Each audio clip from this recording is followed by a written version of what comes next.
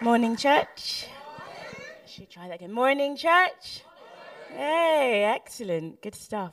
Welcome to church, and thanks for being here. We're going to start off, the first week of December, looking at the promises that God gives us this Christmas time. And I'm going to start off with the promise of peace. Okay.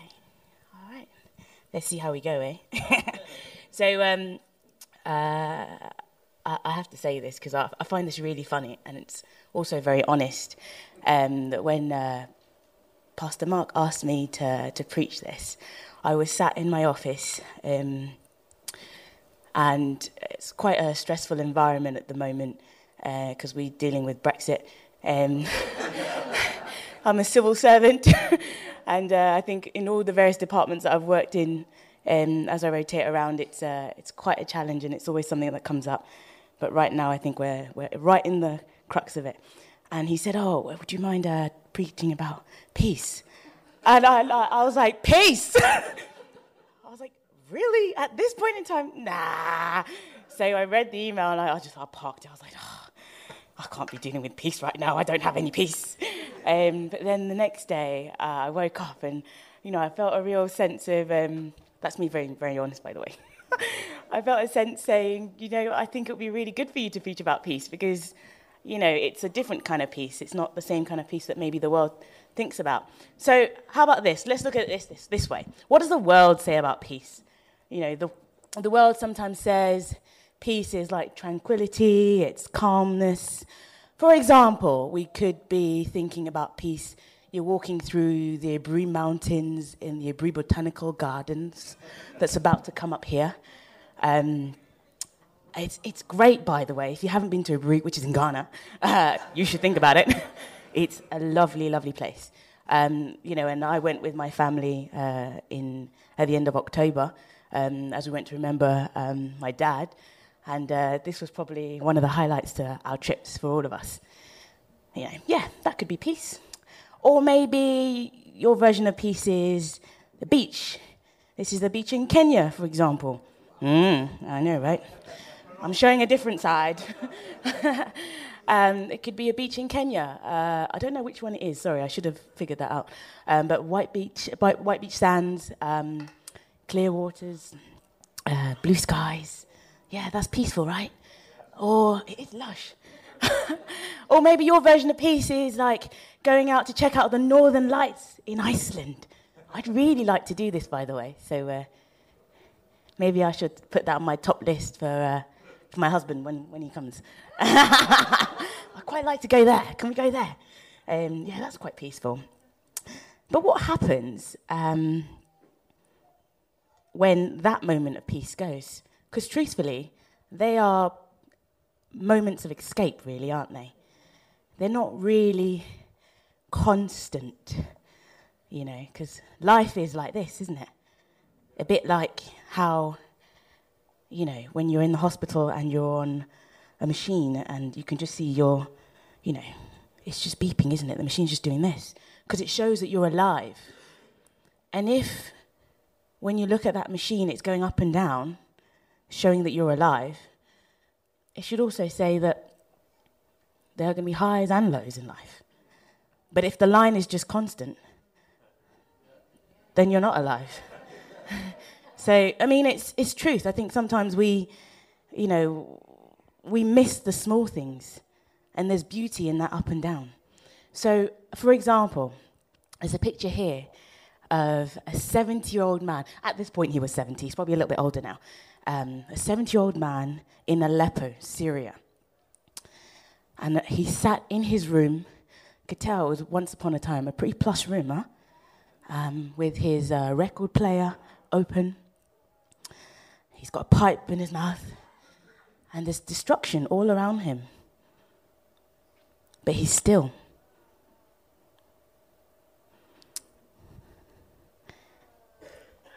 How many of us think that we can handle that type of a situation and still have peace? That's a different type of peace. And that's the type of peace that we're going to talk about today. It's the peace of God that goes beyond all understanding. It goes beyond the tranquil and the quiet moments that we consider to be peace. But the real peace of God is the peace that he gives us on the inside.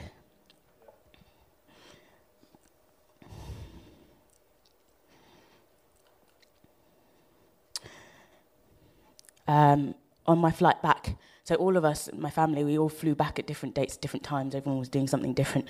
And I had a moment where, normally I'm fine with turbulence. I can fly. And once upon a time, bad flight to Cape Town. I just sat with a newspaper. Oh, yeah, it's fine. It's turbulence. It's all right. But this trip back, I don't know why, but for some reason, I think it was probably because I was awakened from my sleep. And I just woke up and a sense of fear just came into me. And then all of a sudden, it was like something dropped in my spirit and it said, God, I'm not finished with you yet. Where are you going? I'm like, oh, okay, that's the peace of God. Oh, good. And sometimes you just need that, you just need to listen, open your ears and listen to God. Because even in that kind of a moment, you can still find his peace in the midst of that storm. So whatever storm it is that you're going through, God's there. God is there.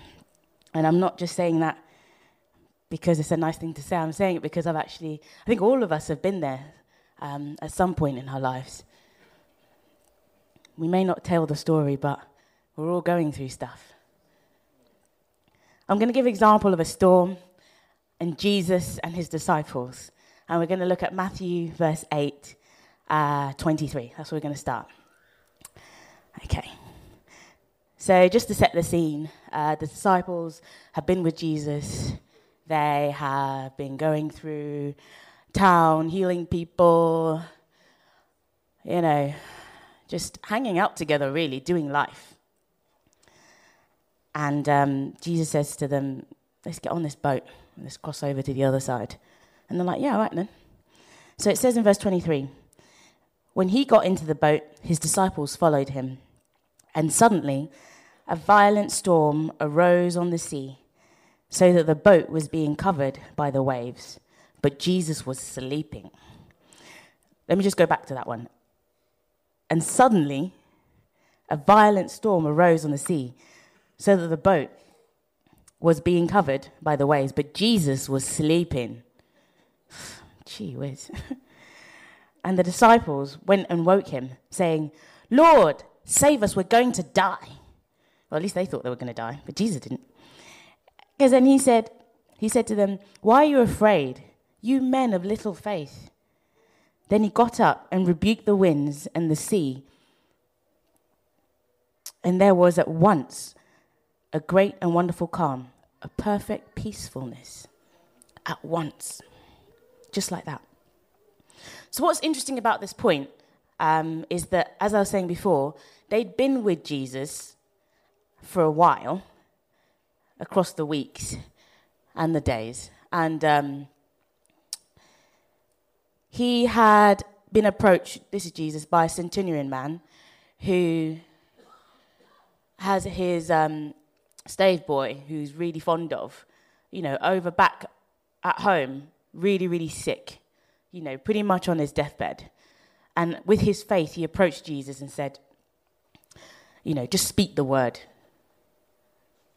Just speak the word and I know he'll be healed. And he spoke the word and he was healed. And then in verse 15, we're told Jesus went to Peter's house, Peter's mother-in-law's house, And the mother-in-law, he just spoke into her and that's it, the sickness was gone. And she started waiting upon him, cooking all sorts of things. And then in verse 16, we're told that he was out in the crowds and he healed many people who were demon-possessed and full of all sorts of spirits. They'd followed Jesus that done all these various miracles. But then at this point, they're still asking, as the next verse will show us in verse 27, it says, what kind of a man is this, that even the winds and the seas will obey him? That's the kind of God that we have. That's the kind of God that fills us with his peace. The peace that even us as human beings don't really fully understand, maybe yet. Maybe we ought to take a little bit of time to think about that kind of a peace. So let's think about what kind of things can take away our peace. Very quickly, two things, I think. First thing is sin. I think sometimes we like to not talk about it as much, but truthfully, we need to be aware of, the kind of things that are going on in our lives that aren't really in accordance with the will of God or his ways or the fruits of the Spirit. In Philippians 4 verse 8, it says, "Finally, believers, whatever is true, whatever is honorable, whatever is worthy of respect, whatever is right, whatever is confirmed by God's word, whatever is pure, whatever is wholesome, whatever is lovely and brings peace, whatever is admirable and of good repute, if there is any excellence, if there is anything worthy of praise, think continually on these things. Center your mind on them." That's an instruction. Center your mind on them and implant them in your heart. Yeah? So it means that we have to take responsibility for that action. These are the kind of things. So if we're doing things that counteract what we've just read up there, then maybe it's not in line with the word of God, and we need to check ourselves, Okay. The second robber of peace is taking our eyes off God. I'm guilty of this. I shouldn't say we all. I can't speak for everybody else.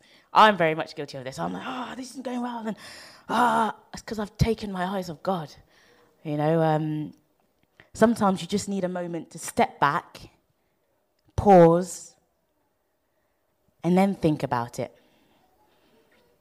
And then focus and center your eyes and your heart on God. And then he gives you all that you need. Huh? Remember that. He's not a genie. This thing has come to me all week, and maybe it's because I need to be saying it, because maybe the Holy Spirit is saying you should say it. God is not a genie. He is God. There's a difference. Don't confuse what the world says or what everybody else thinks God should be. You know who God is because of what the Bible tells you who God is. That's the God that we serve.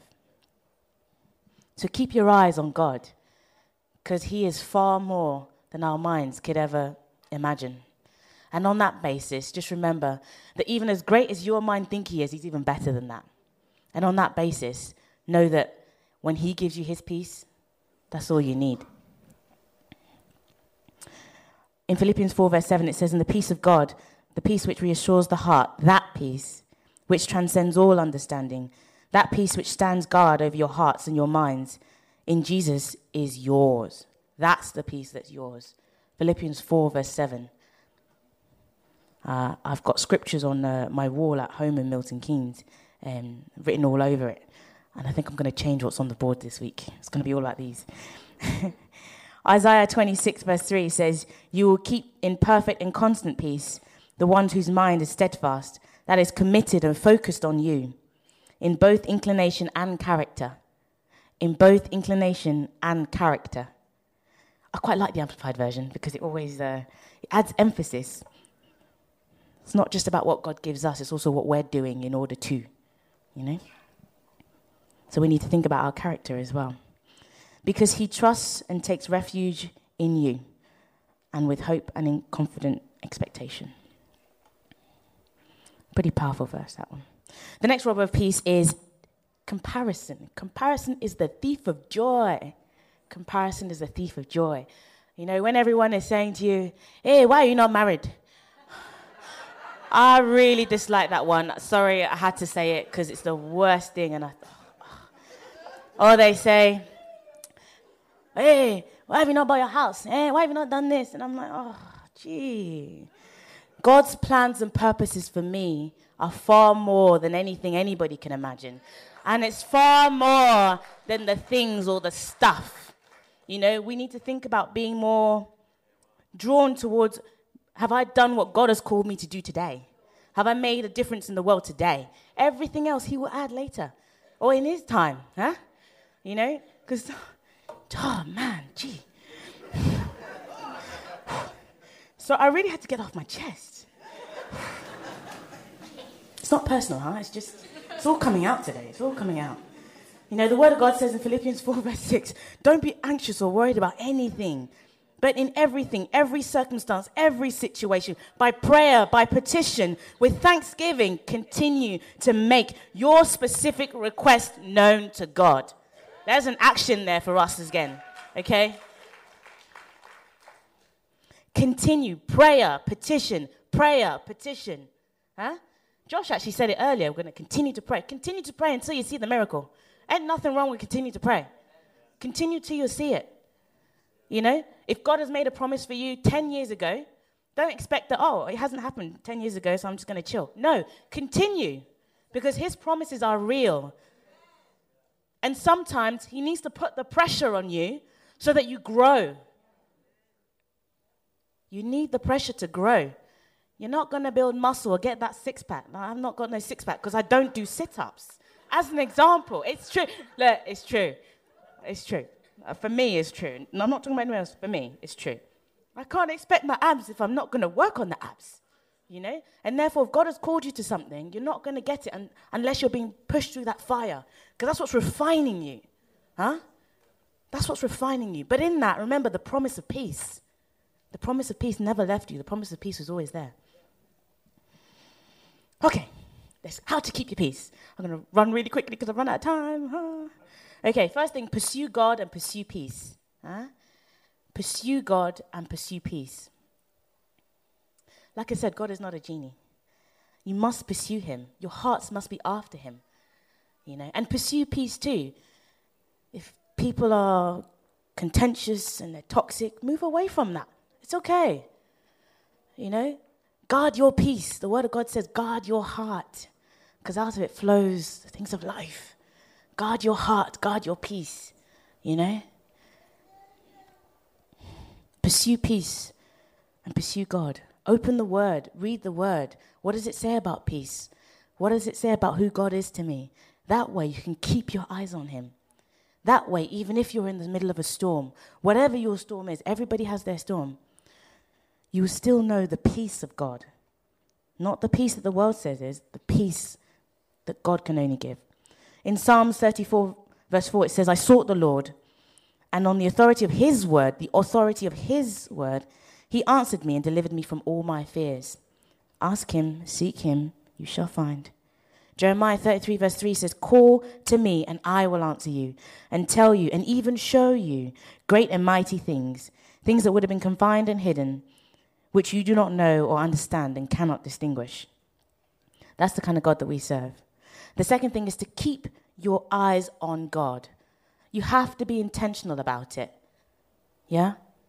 Keep your eyes on God. The moment things start to fall, remember who you belong to. Remember who created you. Remember who is walking next to you. You know, footprints in the sand? Remember that. Remember who is with you.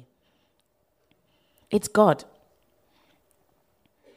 Isaiah 41 verse 10 says, do not fear anything, for I am with you. Do not be afraid, for I am your God. I will strengthen you. Be assured that I will help you. I will certainly take hold of you with my righteousness. Oh, righteousness, right hand, and a hand of justice, of power, of victory, and of salvation. That's an incredible promise from God right there.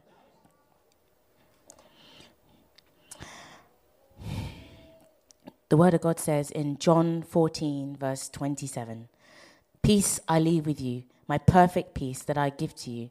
Not as the world gives, do I give it to you. Do not let your heart be troubled, nor let it be afraid.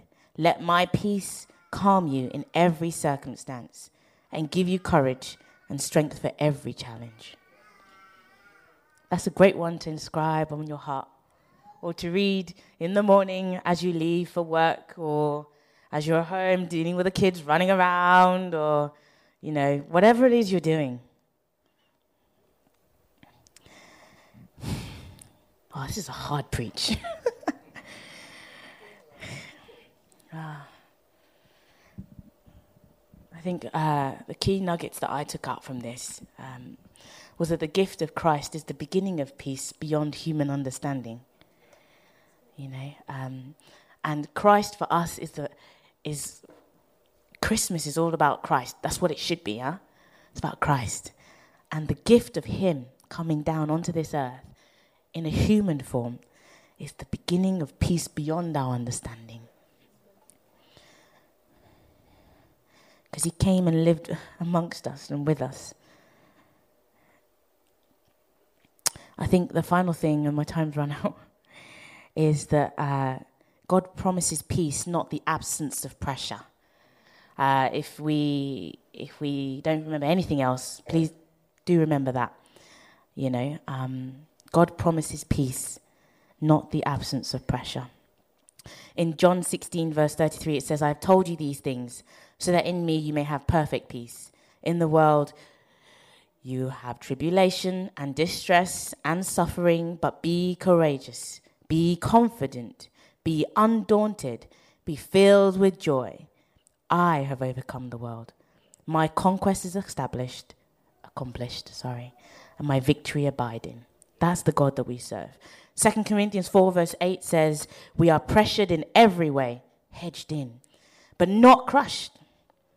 We find things perplexing, we're perplexed, unsure of finding a way out, but not driven to despair." When you're having your moment of despair, a bad day, a bad week, a bad month, a rough season, God's got your back. He promises you peace, the kind of peace that is beyond our human understanding. Yeah? So when you're looking for peace, don't just look for a time when I can go off onto the beach. Think about it in such a way where even in a state where you're like the 70-year-old man in Aleppo, sitting on your bed with destruction and loss and grief, everything that you have ever worked for all around you, destroyed.